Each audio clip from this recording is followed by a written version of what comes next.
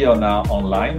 So thank you so much for joining us, and thank you, Pierre, for having us as well in this session. We have 20 minutes together to discuss. We have a lot of things to discuss, but before we do that, may I ask you to just please introduce yourself and tell us what you do at the World Bank. Okay, sure, Romain. I've been, so I was trained as an engineer and a transport economist, and then I started as a transport planner in a French consulting firm, working mainly outside France, and then started working at the World Bank 22 years ago, first in Latin America, then I moved to Africa, working in Madagascar and then Senegal, covering basically all subsectors of transport, railways, ports, airports, roads. And eventually I moved to Sydney 7 years ago, where I was in charge of the infrastructure portfolio of the World Bank in the region, in the Pacific. And since the beginning of last year, I'm kind of looking at the quality of our overall portfolio and in charge of a couple of trust funds through which Australia and New Zealand are channeling some support to our projects and our activities. Excellent. So 7 years for the Pacific region out of 22 years. And you mentioned a lot of regions and countries, which is amazing. So it's great to have you because you have a very broad perspective on all those challenges through the bank in different regions. So maybe to start a discussion, what are the specifics about the Pacific region that you could compare? You mentioned Madagascar. I know the Pacific, our audience know it's islands. Okay, they're islands, but Madagascar is one as well. You mentioned as well a Latin American region. So how can you explain to us a bit the challenges that, they're facing the Pacific region for the topic of transport, but also in general with the World Bank? Look, maybe starting from a kind of a general perspective, compared to other regions in the world, what's quite striking is that we're talking about much fewer people on a much bigger area. So the countries in the Pacific, that's probably a bit less than 3 million people spread over an area which is many times the size of the US or India. Just as an example, Kiribati is spread over 3,000 kilometers from east to west. Wow. And all these countries are very isolated from the rest of the world, very remote, far from the main markets, the main population centers. Everything gets more complicated there because everything is more costly. You need to bring food and pretty much everything to these islands. And when you work on these islands, you serve, again, a relatively small population, which means that in some countries like Tuvalu, where you have about 10,000 people, it's hard to kind of put together a team where you have an engineer and an economist and a financial management specialist and so on and so forth. So yeah, the main challenges I would say are related to scale and distance and remoteness, and isolation basically. And if then you ask specifically about transport. Look, I think the first thing to take into account to realize is that transport is, everywhere it's key, right? But especially in the Pacific, because of that isolation and the need to import food, the need to, if you want to have access to medical services, you probably need to fly somewhere or at least to take a boat. Even if you want to go to school, sometimes you have to take a boat every day. So airports and ports are actually becoming the literally the lifeline of these countries. Yeah. And some countries just because they need all the imports they get from the rest of the world, others because they're very dependent on tourism. And so without an airport, you can't get anyone from Australia or New Zealand or the rest of the world. So transport, I would not say it's the most important sector because it doesn't mean anything, but it's definitely very, very important. So one has to take that into account when looking at the specificities of the transport sector in the Pacific. Yeah, I see that. So you mentioned airports, you mentioned ports. I guess this has to do with, you mentioned the scale and the remoteness and the islands. I was wondering if we could talk as well on the impact of climate change and the importance of resilience vis-a-vis those assets, because there are a few things that our audience may have heard of. I don't remember if it was not Kiribati, who at one point was discussing the idea to have the status of climate refugee, or there was a sort of an alarm to say, well, the sea level is rising, our coasts are being impacted. There is coastal erosion that impacts as well the roads that are on the coast, but also, I guess, the ports. So is that something that you would say is very important for the region, just looking at resilience? And if so, what are the concrete examples of the projects that they can adopt as measure to try to fight, to mitigate, or to adapt from climate change impact? Yeah. Look, you're fully right. Kiribati is probably the best known example of a country in the Pacific suffering from climate change. So it's not just about sea level rise, which is affecting Kiribati, because it might well be that in 50 years, Kiribati is not underwater, but not habitable anymore. But so beyond the sea level rise, there are also other aspects related to climate change, like fresh water, scarcity of fresh water, because in the water lenses, there's not that much fresh water anywhere on those islands, but the few that are left are often becoming brackish. So obviously water is a key thing for human beings. So it's getting more and more difficult to have access to fresh water. Then you mentioned as well coastal erosion, definitely, because most of the people live right next to the shore, and most of the infrastructure assets are next to the shore. So it's not so much that the islands are actually shrinking, but the coastline is moving. You look at pictures from the 1940s, 1950s, 1960s, and you see that those islands, the shape of these islands have changed. So where maybe you had a hospital, now it's underwater. Right, and at the last COP, the Minister of Foreign Affairs, I think from Tuvalu, he gave a speech from actually a location on the island that used to be away from the shore, and he was giving his speech with seawater up to his knees. To make people understand through a very strong and powerful image that it's actually a real issue, right? And then if you add to that the droughts, the floods that are also having a health impact. We don't really think about that, but it's not just that your house gets flooded. So it has an impact on waterborne diseases or malaria, cholera, or illnesses like this.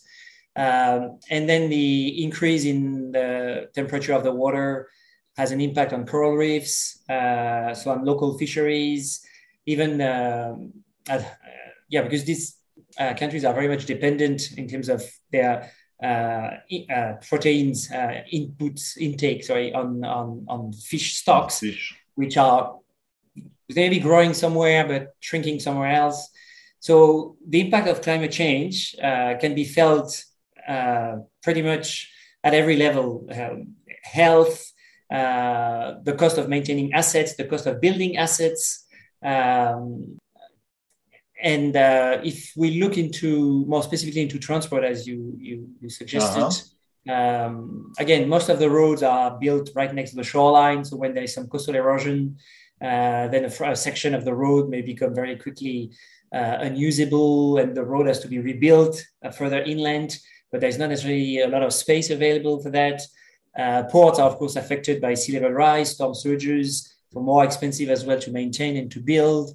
Airports get flooded. Most of the airports I know, like in Kiribati or Tuvalu or Samoa, are built very close to the shore. So you need to protect them through seawalls, which again are very costly. So the whole infrastructure, the whole set of infrastructure assets is affected. And again, I think what we need to remember, it becomes more costly to build and more costly to maintain. Yeah.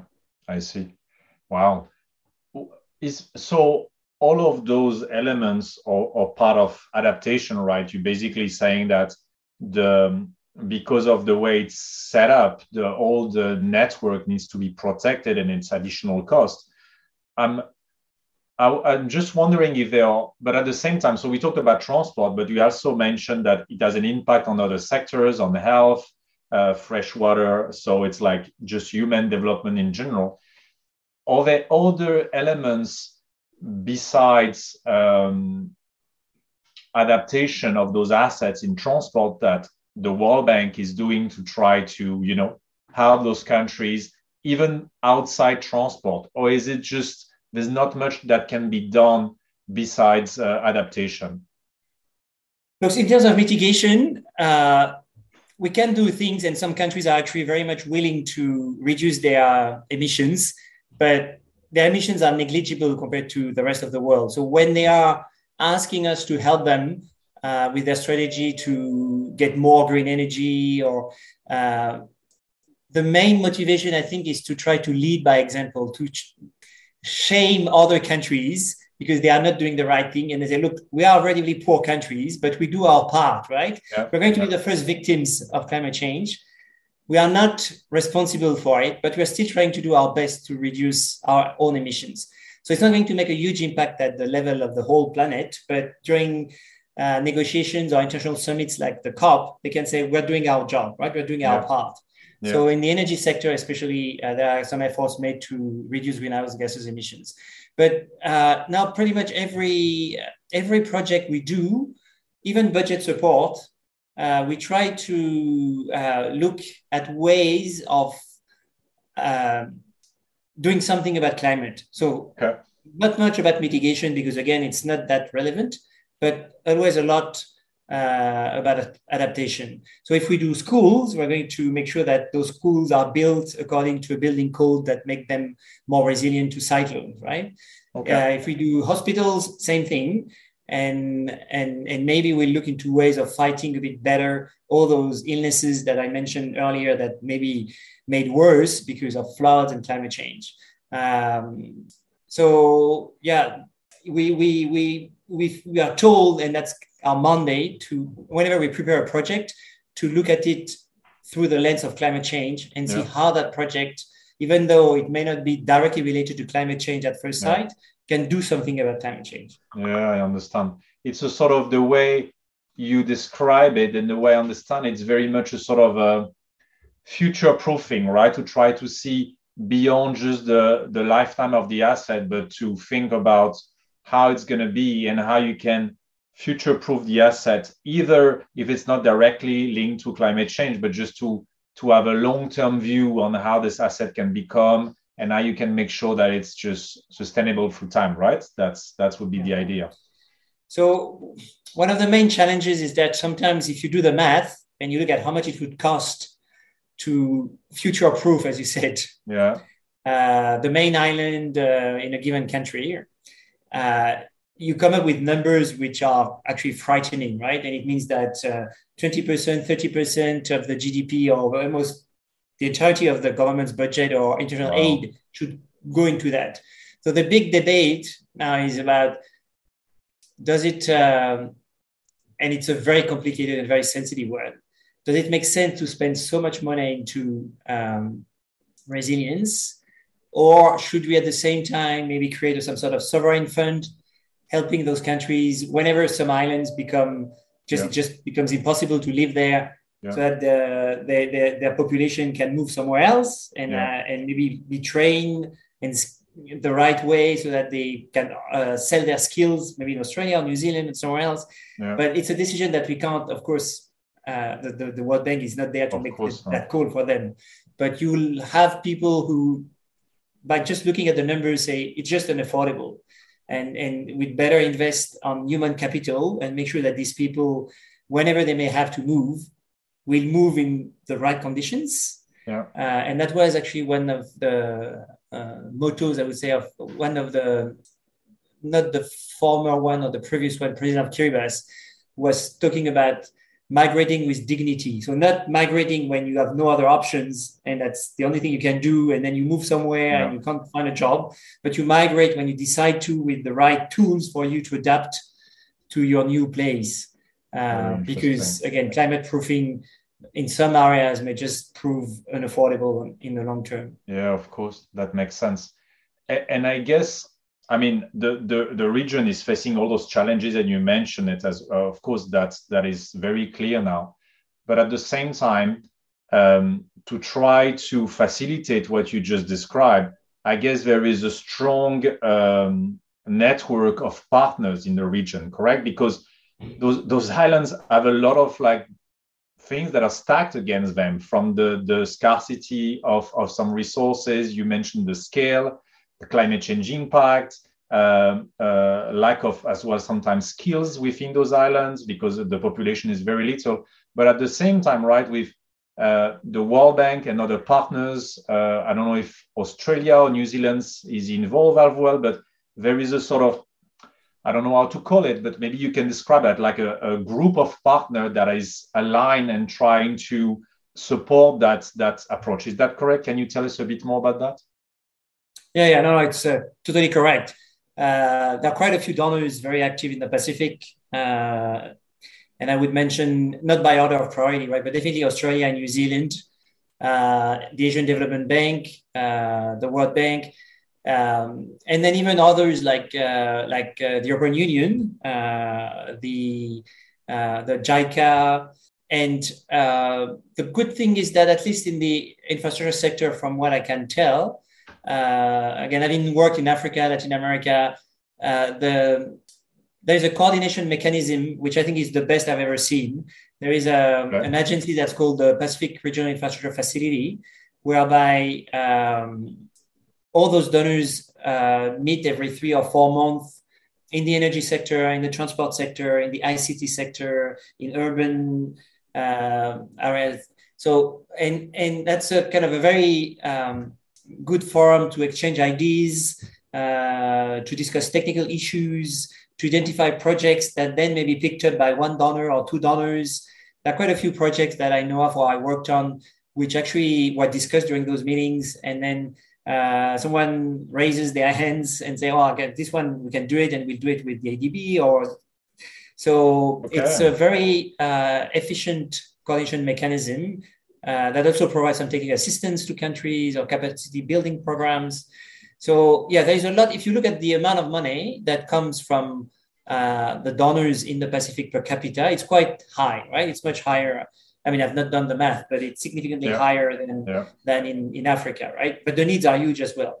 And maybe something I did not mention is that, again, so, to take into account. So if you look at the numbers, again, the amount of money per capita that's spent, it's quite high. But on the other hand, you have to take into account that everything is more costly in the Pacific because, like for example, in Kiribati or Tuvalu, you want to build a road, there is no aggregates, there is no quarry, right? It's an atoll island. So you need to bring everything from Fiji, which is very far away. The transport costs are huge. Then you'll have very few bidders because contractors, very often, they're reluctant to work in these countries which are far away. The logistics are complicated. It's seen as being a bit risky. So you get few bids. If you get few bids, of course, you get higher prices. Insurance companies are more and more reluctant to cover contracts in these areas because of climate change, mainly. So it's another impact of climate change. Insurance costs go up, and then the bid prices go up as well as a consequence of that. Oh, wow. Contractors are telling us that, they'd rather do works in New Zealand or Australia because it's easier, and then they know the environment. Their equipment is less exposed to saline environments, which is the case in the Pacific. So everything, if you look at the cost of a road per kilometer, or it's much higher in Kiribati than it would be definitely in Australia or New Zealand. So big costs as well, very high costs. And so that's why it makes sense, I guess, to have many donors involved. Yeah, I understand. The thing that just I find a shame, and you mentioned that, is that there is a huge need, right? All those donors organize, and you said are putting a lot of money, especially when you compare per capita in the region.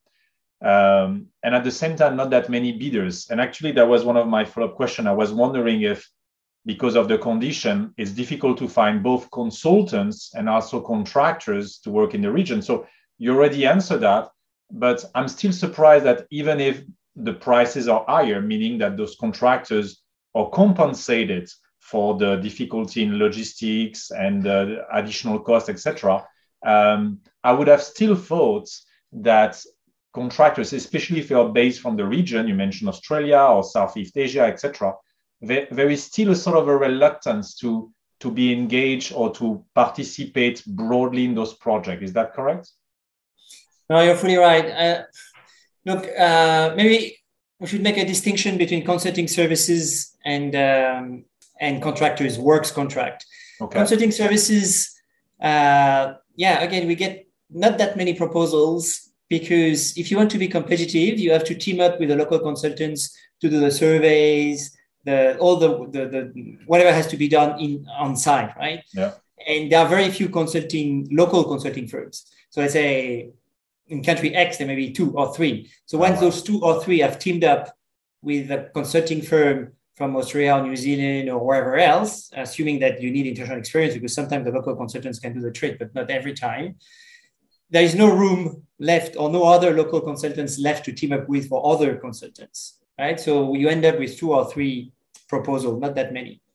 Now for works, there is kind of a no man's land, I would say, between the small contracts, low value, which can be taken care or which can be done by local contractors. And then the big ones, which may be more than $5-10 million that are big enough to be attractive for contractors from overseas.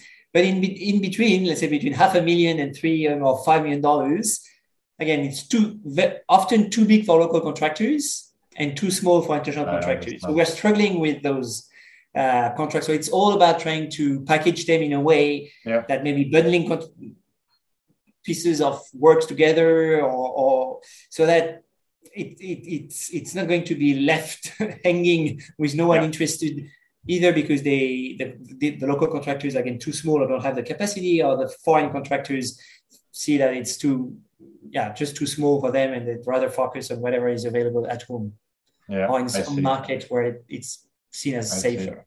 Yeah. So another challenge in the region, and another way that you and with the World Bank have to strategize to really adapt to the local condition and be smart about the strategy to make sure that those projects are implemented and then the benefits really are yielded to the beneficiaries. I see that. Very interesting. Pierre, it's incredible, but we're already at the end of the 20-minute session. We covered just a glimpse of, I know, all your work on your portfolio in the Pacific region. So I would love to have you on another session, and our audience, I'm sure, was very interested by everything you shared with us today. So for that, I thank you very much, and we'll talk to you soon. Thanks very much, Romain. Happy to have another discussion if needed, when needed.